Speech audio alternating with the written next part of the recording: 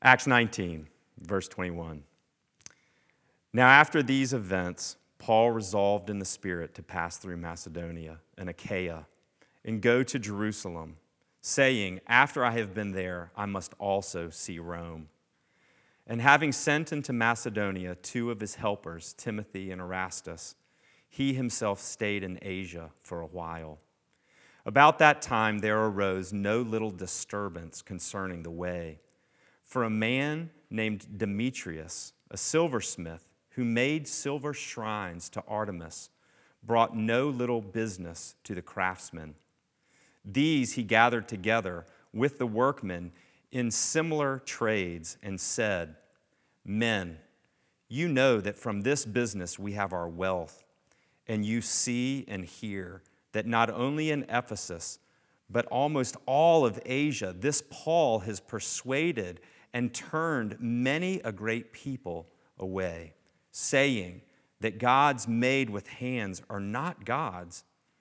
And there is danger not only that this trade of ours may come into disrepute, but also that the temple of the great goddess Artemis may be counted as nothing, and that she may even be deposed from her magnificence, she whom all Asia and the world worship. When they heard this, they were enraged and were crying out, Great is Artemis of the Ephesians. So the city was filled with the confusion, and they rushed together into the theater, dragging with them Gaius and Aristarchus, Macedonians who were Paul's companions in travel. But when Paul wished to go in among the crowd, the disciples would not let him, and even some of the Asiarchs, who were friends of his, sent to him and were urging him not to venture into the theater. Now some cried out one thing, some another, for the assembly was in confusion, and most of them did not know why they had come together. Some of the crowd prompted Alexander, whom the Jews had put forward, and Alexander, motioning with his hand, wanted to make a defense to the crowd. But when they recognized that he was a Jew, for about 2 hours they all cried out with one voice, Great is Artemis of the Ephesians. And when the town clerk had quieted the crowd, he said, Men of Ephesus, who is there who does not know that the city of the Ephesians is temple keeper of the great Artemis and of the sacred stone that fell from the sky? Seeing then that these things cannot be denied, you ought to be quiet and do nothing rash. For you have brought these men here who are neither sacrilegious nor blasphemers of our goddess.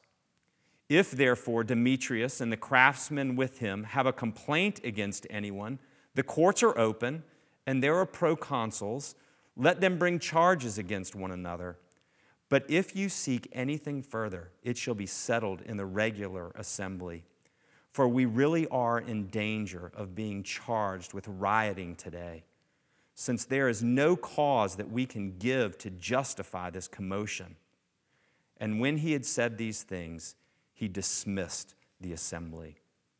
This is the word of God. Thanks be to God.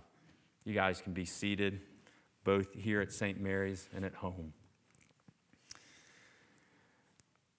As I was thinking about service this week and about this passage particularly, I was in the woods and I was listening to This American Life with Ira Glass. I don't know how many of you listen to that regularly, but if you do, you can almost hear his voice when I say, Act 1. Hey, Dad. And if you listen to This American Life posted on March 22nd, he gives a story about a father and a daughter. And they are at home, and the father's trying to work, and the daughter comes to him with question after question, and he says that they are questions that are deep. And finally, he tells his daughter, I don't have time. Go and write them down and bring them back to me. And the next day, the daughter brings back 3 single-spaced pages of some of the most incomprehensible questions of the world. What is the meaning of life? Who do you miss the most and why? Do you ever stop missing them? What is time and why? And he remembers that he stopped and began to ask his daughter, or began to respond to his daughter. And he actually attempted to answer every question. And the interviewer asked the little girl, "Is this what you wanted?" And she said, "No. I actually asked my dad harder questions because I just wanted time with him. I wanted to be with him in conversation with him." I would encourage you guys to go and listen to that as we all adjust to being at home more and more. But it also struck me that the God who gives us this scripture is a God like none other, who asks us questions. And even though there are no questions in this passage, brings us to this, asking us the questions of Scripture. Where are you? Why are you here? Where have you come from? And where are you going? The whole point of coming to God's Word is to engage with Him in conversation. And our part is to do so in prayer. Will you come and pray with me now? Let's pray together. Father, we come to you with your word in front of us. And in many ways, many of us feel like this new normal has shaken us so much that we feel like we've wasted time and we're not even sure how to make the most of every day. Father, we seem to be missing those who are in front of us. And Father, in many ways, our fear and our anxiety and our attempts to dissuade them even cause us to miss you. Father, I praise you that you pursue us, not only in the rhythms of this week, where you have set aside 1 and 7 for us to worship you, but I thank you that you pursue us through your word. Father, I ask now that you would quiet our hearts and that you would allow us to hear you through your word. Ask us questions, draw us out, and show us the glory of Christ. Father, I pray for the women and the men who are watching this service. Father, the anxiety in our lives is so great that some of us are having chest pains, some of us aren't sleeping. Father, some of us are having panic attacks. Father, and it's not just anxiety. Some of us are sick. Some of us have already been sick with the virus, and some of us are getting sicker. Father, we come before you, and we ask that you would be with us. Father, we pray on behalf of the women and the men whom you have called to be in positions of care, both in the medical field and in the labs, the scientists as they study, those who are in the service industry and are in people's homes caring for them. Father, would you be with them? Today, would you quiet their hearts and remind them that you hear them when they pray and that you know. Father, as we come before you, we ask you, would you give us attentiveness to your word? And would you show us how even through this passage you are pursuing us? Father, I pray particularly for the families who are at home and the children who have a hard time paying attention.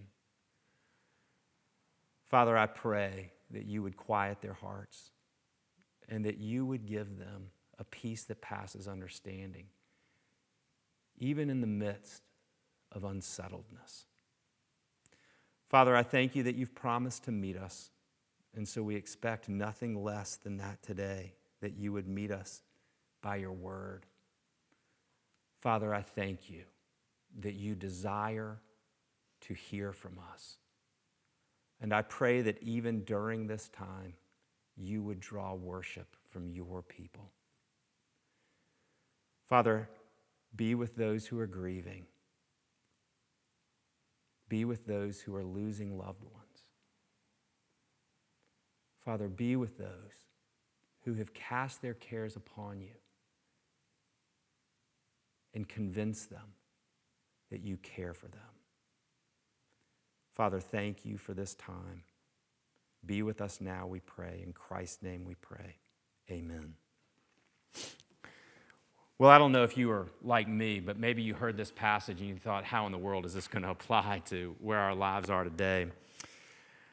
I was with one of you this week, and you said more or less this: no matter what the idols are in our lives, these days, these past few weeks, have begun to expose all of our idols.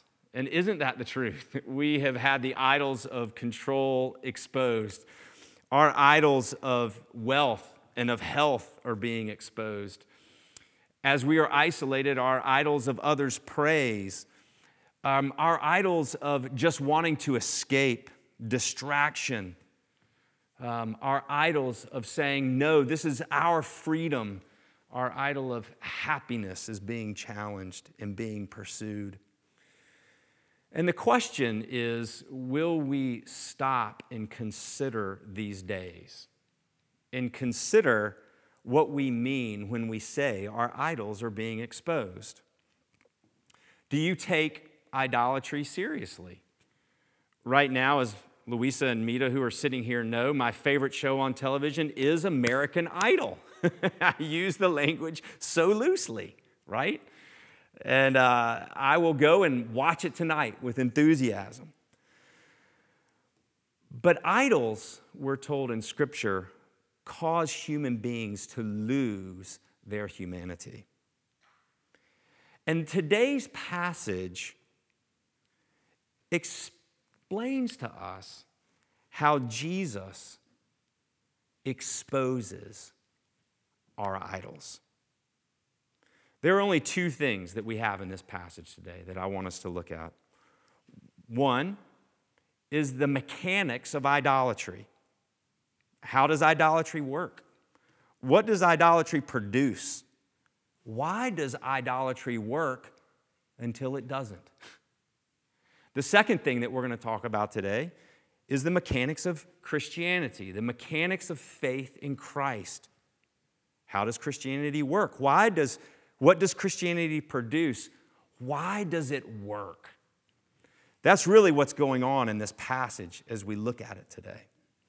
And so I first want to turn your attention again to these verses, and I want you to look at how Luke explains the mechanics of idolatry, even in the context where he demonstrates that it is the ministry of Christ that exposes idolatry. The idolatry here in Ephesus is exposed by Paul's ministry. The first thing that I want you to look at is verses 23 through 27. How does idolatry work? And I want you to see it in Demetrius' speech. It says that about that time there arose no little disturbance concerning the way.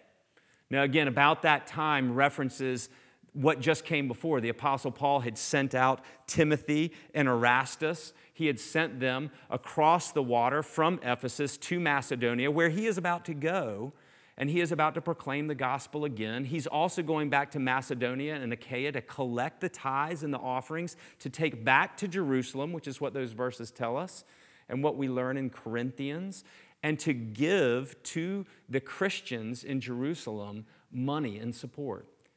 But then he intends to go on to Rome, the place where he will next proclaim the gospel of Jesus. And so it says that about that time there arose no little disturbance concerning the way. And as you begin to understand this passage, Demetrius is talking about the movement of Jesus and people who come to follow him. No one really knows where that language, the way, came from. It might have been Jesus saying, I am the way, the truth, and the life, and no one comes to the Father but by me. It might have come from the Old Testament when God calls his people to follow him and to follow the way that he sets forward. But at any rate, what we see is that during these times, there was no little disturbance. A great disturbance was happening. And from this, we understand how idolatry works. Look at it with me, if you will. This is Demetrius' speech. Listen to what he says. For a man named Demetrius, a silversmith who made silver shrines to Artemis, brought no little business to the craftsmen.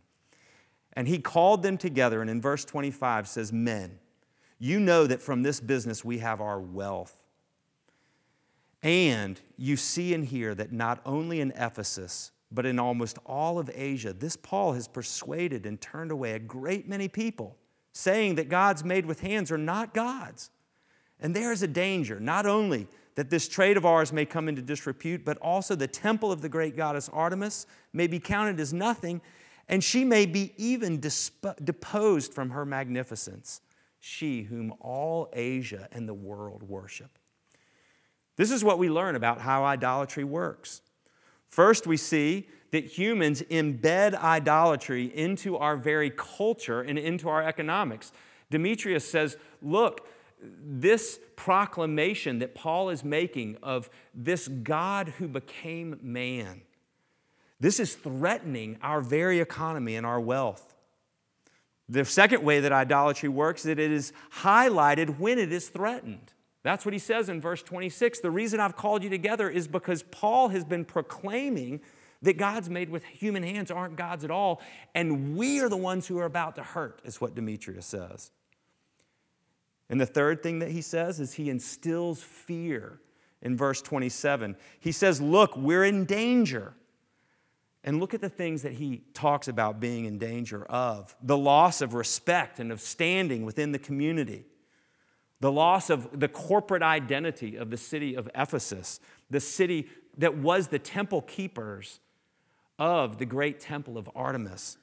And the third thing that he says is he says that we're even in danger that the great goddess Artemis might lose her own magnificence and majesty. You see, the way that idolatry works is that it embeds itself in our economy.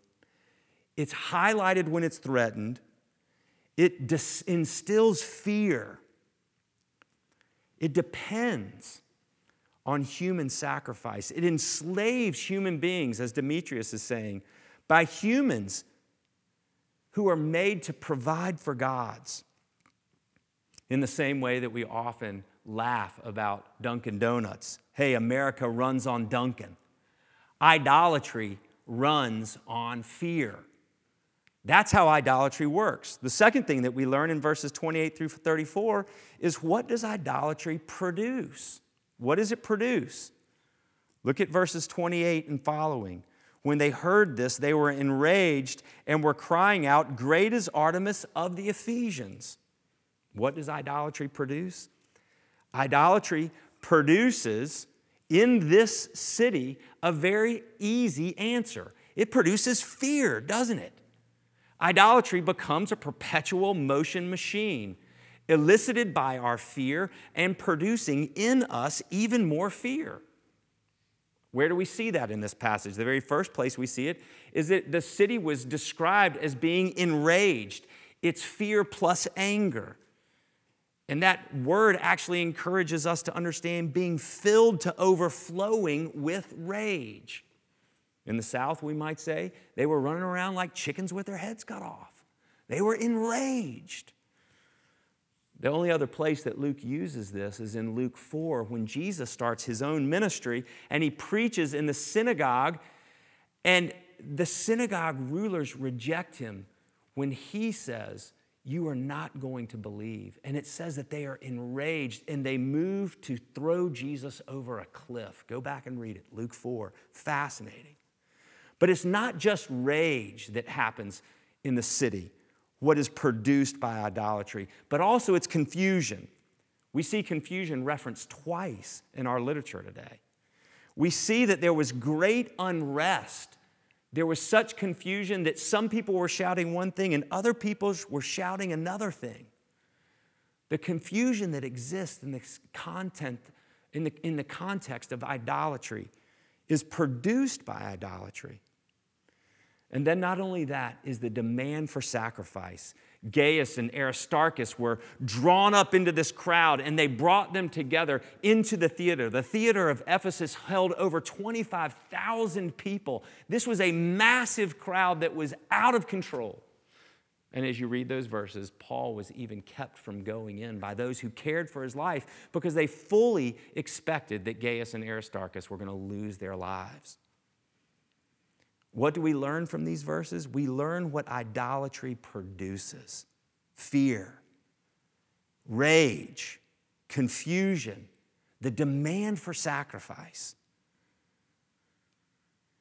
And what's interesting is what these Ephesians are doing when it says in our text, "Great is Artemis of the Ephesians," is that most likely they are crying out, "Artemis, you are the great one of Ephesus," an invocation to their idol, that their idol would save them. In the context of their fear, for hours and hours within the confusion of division, the Ephesians cry out to their goddess. But whenever there is prayer in Acts and it results in silence, you have to understand that there is judgment on that idolatry. What does idolatry produce? That's what we see in these passages. And the last thing is, why does idolatry work until it doesn't? Well, we see that in the clerk's response. Now, the clerk would have been the Secretary of State. He would have been an Ephesian. He would have stood for the Roman government. He would have communicated from Rome to the Ephesians so that they would have understood what they needed to do. As a city-state of Rome, they were free in and of themselves, but Rome was still in control. And so the clerk stood up in verses 35 through 41 and essentially tells us why idolatry works. Listen to how he starts this conversation or this speech. "Men of Ephesus, who is there who does not know that the city of the Ephesians is temple keeper of the great Artemis and of the sacred stone that fell from the sky?" The answer to that question is there's no one that doesn't know that. What does the clerk do? The clerk, because this is the way idolatry works, the clerk offers a false sense of control. What does the clerk point to? The clerk points to what they see in their midst, the great temple of Artemis. And in that temple, the stone, the meteorite most likely that fell from the sky, that is worshiped as the gift representing Artemis's presence. Now again, understand, the temple of Artemis is one of the 7 ancient wonders of the world. One historian said it was so grand that there was nothing that human beings had created that didn't pale in comparison to the temple of Artemis in Ephesians. It was amazing. And this clerk says, look at that. See that temple. And don't worry about anything else. Everything is going to be fine. Who can deny, because that temple is there, that Artemis is as great as she is? The clerk offers a false sense of control. In verse 36, he says, look, because this can't be denied, you need to settle down. And the other thing, the other reason that idolatry works is because not only does it offer a false sense of control, but it values order over truth.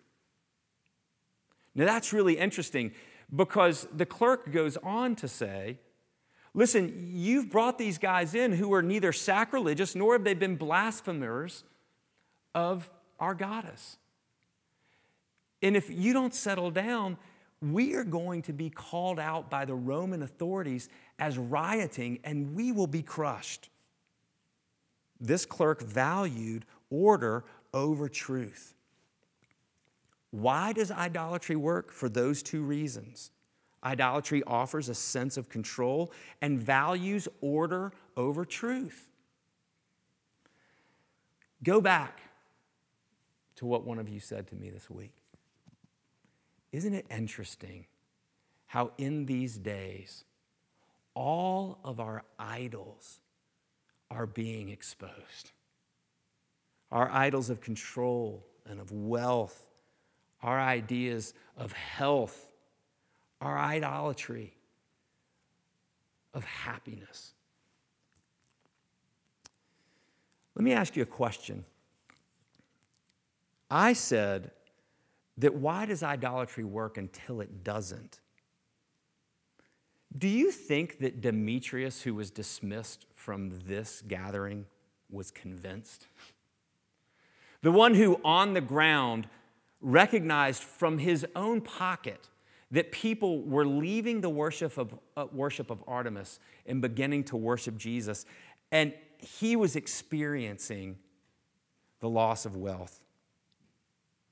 You see, Demetrius knew that idolatry works until it doesn't work anymore. And I think that's where we understand that we turn to the mechanics of Christianity. I want to ask the same three questions briefly. Why does Christianity work? Christianity works. It is true. It is the opposite of idolatry.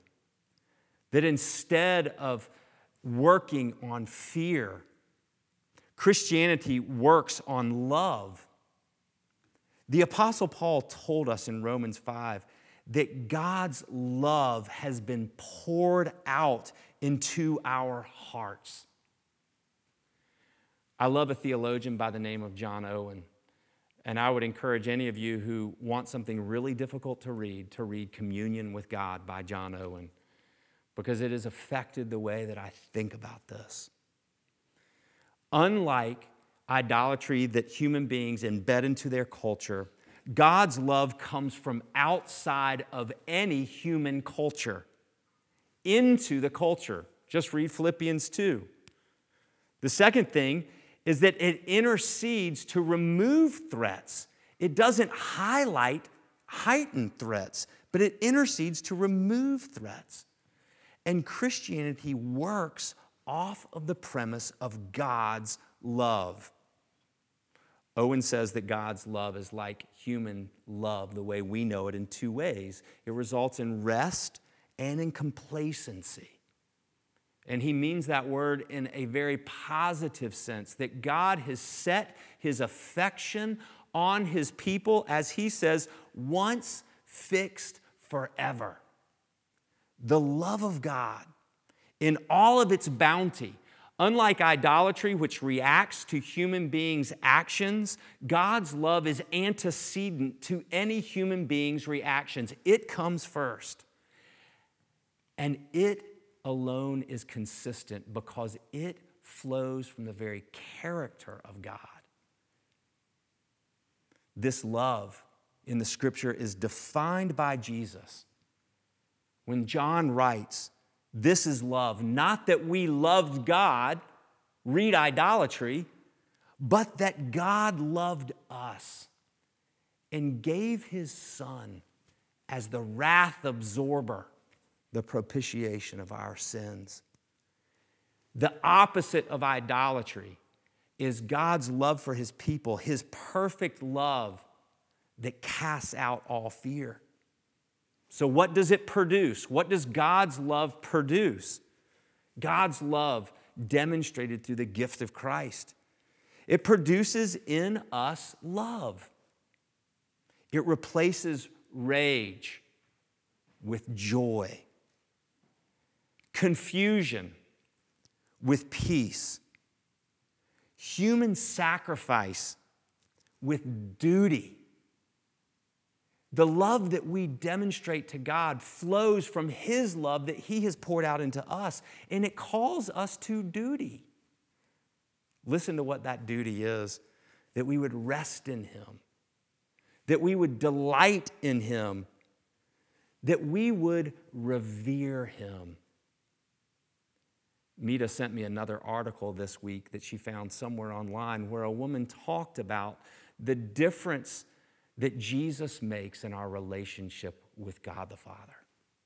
That because of Jesus, we don't have to be terrified anymore, but we stand in awe of Him.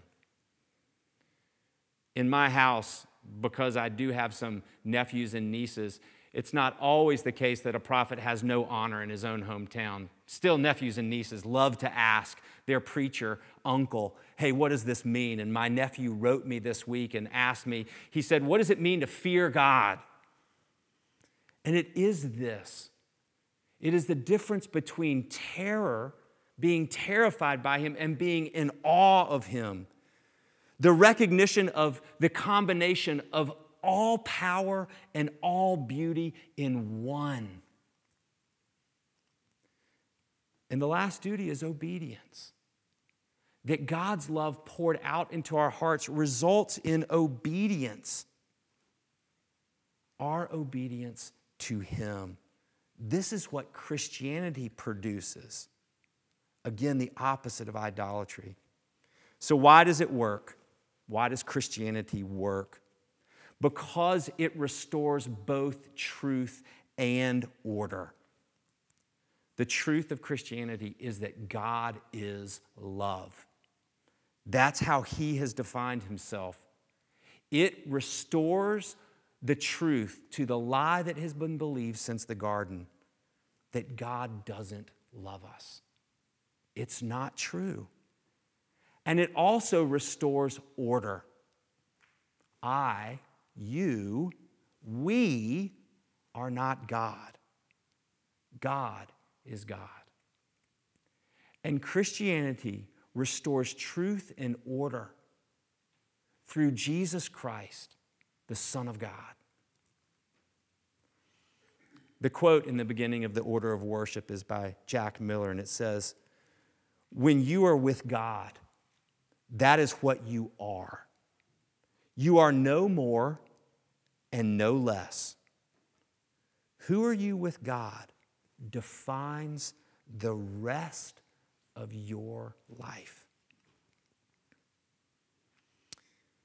The mechanisms of idolatry are laid out for us in this passage. It is driven by fear and produces fear, and it works as long as there is a false sense of control. But when that is stripped away, there needs to be something else. Praise God for the mechanisms of Christianity that work off of God's love that is antecedent to anything that we have done as human beings and results in love from us because it restores truth and order. What would you even begin to look for proof of that? Well, let's end with this. Where is the temple of Artemis now? You want to know the only thing that's left of one of the ancient 7 wonders of the world? It's a flooded foundation next to the seashore of Ephesus, on which they have propped up a single column. And that's all there is to that temple. What about God's temple? Well, the scriptures tell us that the foundation of that temple is the living Jesus Christ who is enthroned in heaven even now. And that we are living stones joined together, and that God dwells among us. And from that temple flows life-giving water so that the world might know that God is God and there is no other.